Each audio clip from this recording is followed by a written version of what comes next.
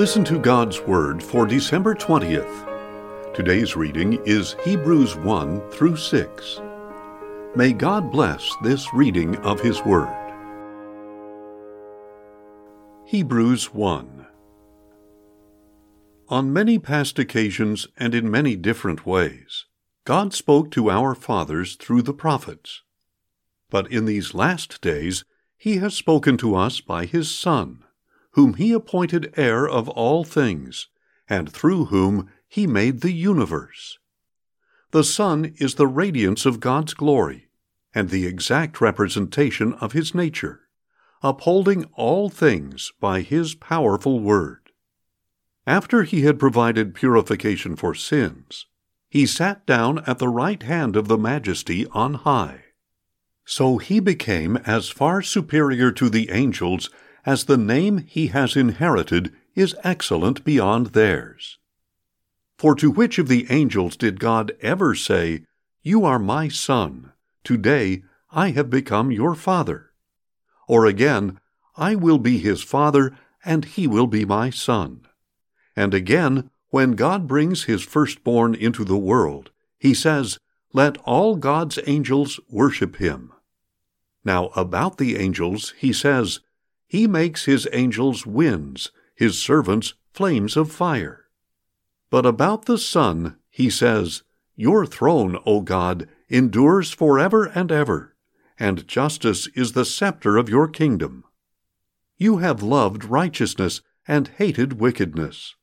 Therefore God, your God, has anointed you above your companions with the oil of joy." And, "In the beginning, O Lord, you laid the foundations of the earth, and the heavens are the work of your hands. They will perish, but you remain. They will all wear out like a garment. You will roll them up like a robe. Like a garment they will be changed.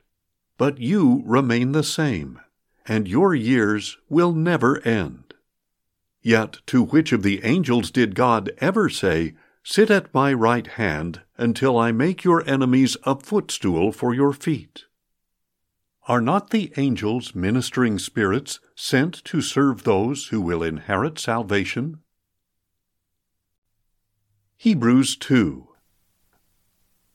We must pay closer attention, therefore, to what we have heard, so that we do not drift away. For if the message spoken by angels was binding, and every transgression and disobedience received its just punishment, how shall we escape if we neglect such a great salvation? This salvation was first announced by the Lord, was confirmed to us by those who heard Him, and was affirmed by God through signs, wonders, various miracles, and gifts of the Holy Spirit distributed according to His will. For it is not to angels that He has subjected the world to come, about which we are speaking. But somewhere it is testified in these words, "What is man that you are mindful of him, or the Son of Man that you care for him? You made him a little lower than the angels. You crowned him with glory and honor, and placed everything under his feet." When God subjected all things to Him, He left nothing outside of His control. Yet at present we do not see everything subject to Him. But we see Jesus, who was made a little lower than the angels, now crowned with glory and honor, because He suffered death, so that by the grace of God He might taste death for everyone.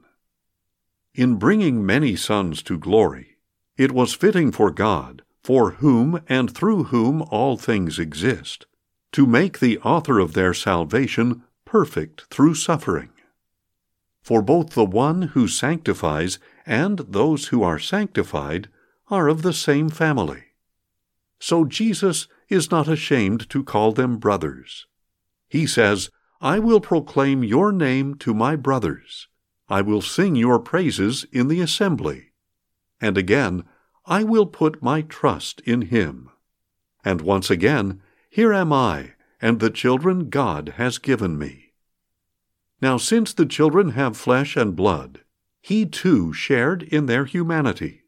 so that by his death he might destroy him who holds the power of death, that is, the devil, and free those who all their lives were held in slavery by their fear of death. For surely it is not the angels he helps, but the descendants of Abraham. For this reason he had to be made like his brothers in every way, so that he might become a merciful and faithful high priest in service to God, in order to make atonement for the sins of the people. Because he himself suffered when he was tempted, he is able to help those who are being tempted. Hebrews 3. Therefore, holy brothers, who share in the heavenly calling, set your focus on Jesus, the apostle and high priest whom we confess. He was faithful to the one who appointed him, just as Moses was faithful in all God's house. For Jesus has been counted worthy of greater glory than Moses, just as the builder of the house has greater honor than the house itself. And every house is built by someone, but God is the builder of everything. Now Moses was faithful as a servant in all God's house, testifying to what would be spoken later.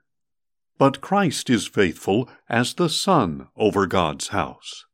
And we are his house, if we hold firmly to our confidence and the hope of which we boast. Therefore, as the Holy Spirit says, "Today, if you hear his voice, do not harden your hearts, as you did in the rebellion, in the day of testing in the wilderness, where your fathers tested and tried me, and for 40 years saw my works. Therefore I was angry with that generation, and I said, their hearts are always going astray, and they have not known my ways. So I swore on oath in my anger, they shall never enter my rest." See to it, brothers, that none of you has a wicked heart of unbelief that turns away from the living God. But exhort one another daily, as long as it is called today, so that none of you may be hardened by sin's deceitfulness. We have come to share in Christ, if we hold firmly to the end the assurance we had at first. As it has been said, "Today, if you hear his voice, do not harden your hearts as you did in the rebellion." For who were the ones who heard and rebelled? Were they not all those Moses led out of Egypt? And with whom was God angry for 40 years? Was it not with those who sinned, whose bodies fell in the wilderness? And to whom did he swear that they would never enter his rest? Was it not to those who disobeyed? So we see that it was because of their unbelief that they were unable to enter. Hebrews 4. Therefore, while the promise of entering his rest still stands, let us be careful that none of you be deemed to have fallen short of it. For we also received the good news just as they did. But the message they heard was of no value to them, since they did not share the faith of those who comprehended it. Now we who have believed enter that rest. As for the others, it is just as God has said, "So I swore on oath in my anger, they shall never enter my rest." And yet his works have been finished since the foundation of the world. For somewhere he has spoken about the seventh day in this manner, "And on the seventh day God rested from all his works." And again, as he says in the passage above, "They shall never enter my rest." Since then it remains for some to enter his rest, and since those who formerly heard the good news did not enter because of their disobedience, God again designated a certain day as today, when a long time later he spoke through David, as was just stated, "Today, if you hear his voice, do not harden your hearts." For if Joshua had given them rest, God would not have spoken later about another day. There remains then a Sabbath rest for the people of God. For whoever enters God's rest also rests from his own work, just as God did from his. Let us therefore make every effort to enter that rest, so that no one will fall by following the same pattern of disobedience. For the Word of God is living and active. Sharper than any double-edged sword, it pierces even to dividing soul and spirit, joints and marrow. It judges the thoughts and intentions of the heart. Nothing in all creation is hidden from God's sight. Everything is uncovered and exposed before the eyes of Him to whom we must give account. Therefore, since we have a great high priest who has passed through the heavens, Jesus, the Son of God, let us hold firmly to what we profess. For we do not have a high priest who is unable to sympathize with our weaknesses, but we have one who was tempted in every way that we are, yet was without sin. Let us then approach the throne of grace with confidence, so that we may receive mercy and find grace to help us in our time of need. Hebrews 5. Every high priest is appointed from among men to represent them in matters relating to God, to offer gifts and sacrifices for sins. He is able to deal gently with those who are ignorant and misguided, since he himself is beset by weakness. That is why he is obligated to offer sacrifices for his own sins, as well as for the sins of the people. No one takes this honor upon himself. He must be called by God, just as Aaron was. So also Christ did not take upon himself the glory of becoming a high priest. But he was called by the one who said to him, "You are my son. Today I have become your father." And in another passage, God says, "You are a priest forever, in the order of Melchizedek."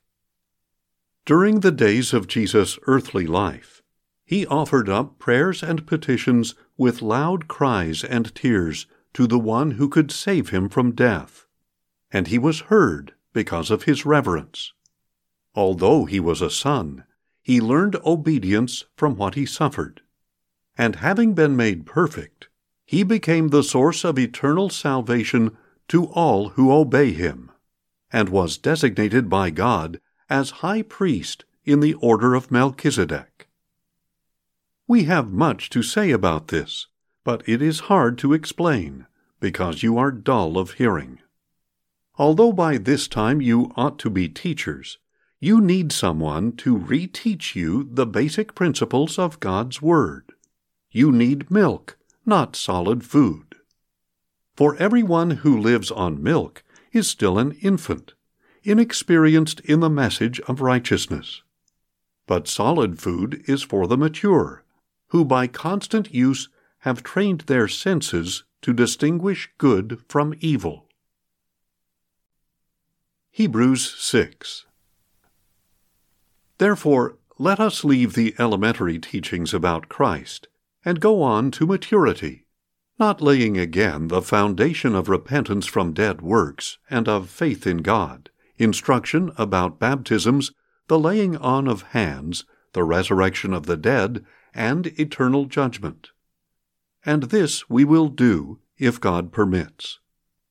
It is impossible for those who have once been enlightened, who have tasted the heavenly gift, who have shared in the Holy Spirit, who have tasted the goodness of the Word of God and the powers of the coming age, and then have fallen away, to be restored to repentance, because they themselves are crucifying the Son of God all over again, and subjecting him to open shame.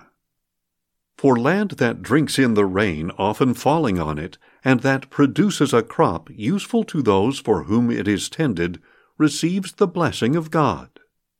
But land that produces thorns and thistles is worthless, and its curse is imminent. In the end, it will be burned. Even though we speak like this, beloved, we are convinced of better things in your case, things that accompany salvation. For God is not unjust. He will not forget your work and the love you have shown for His name as you have ministered to the saints and continue to do so. We want each of you to show this same diligence to the very end, in order to make your hope sure. Then you will not be sluggish, but will imitate those who through faith and patience inherit what has been promised. When God made His promise to Abraham, since he had no one greater to swear by, He swore by Himself, saying, I will surely bless you and multiply your descendants. And so Abraham, after waiting patiently, obtained the promise.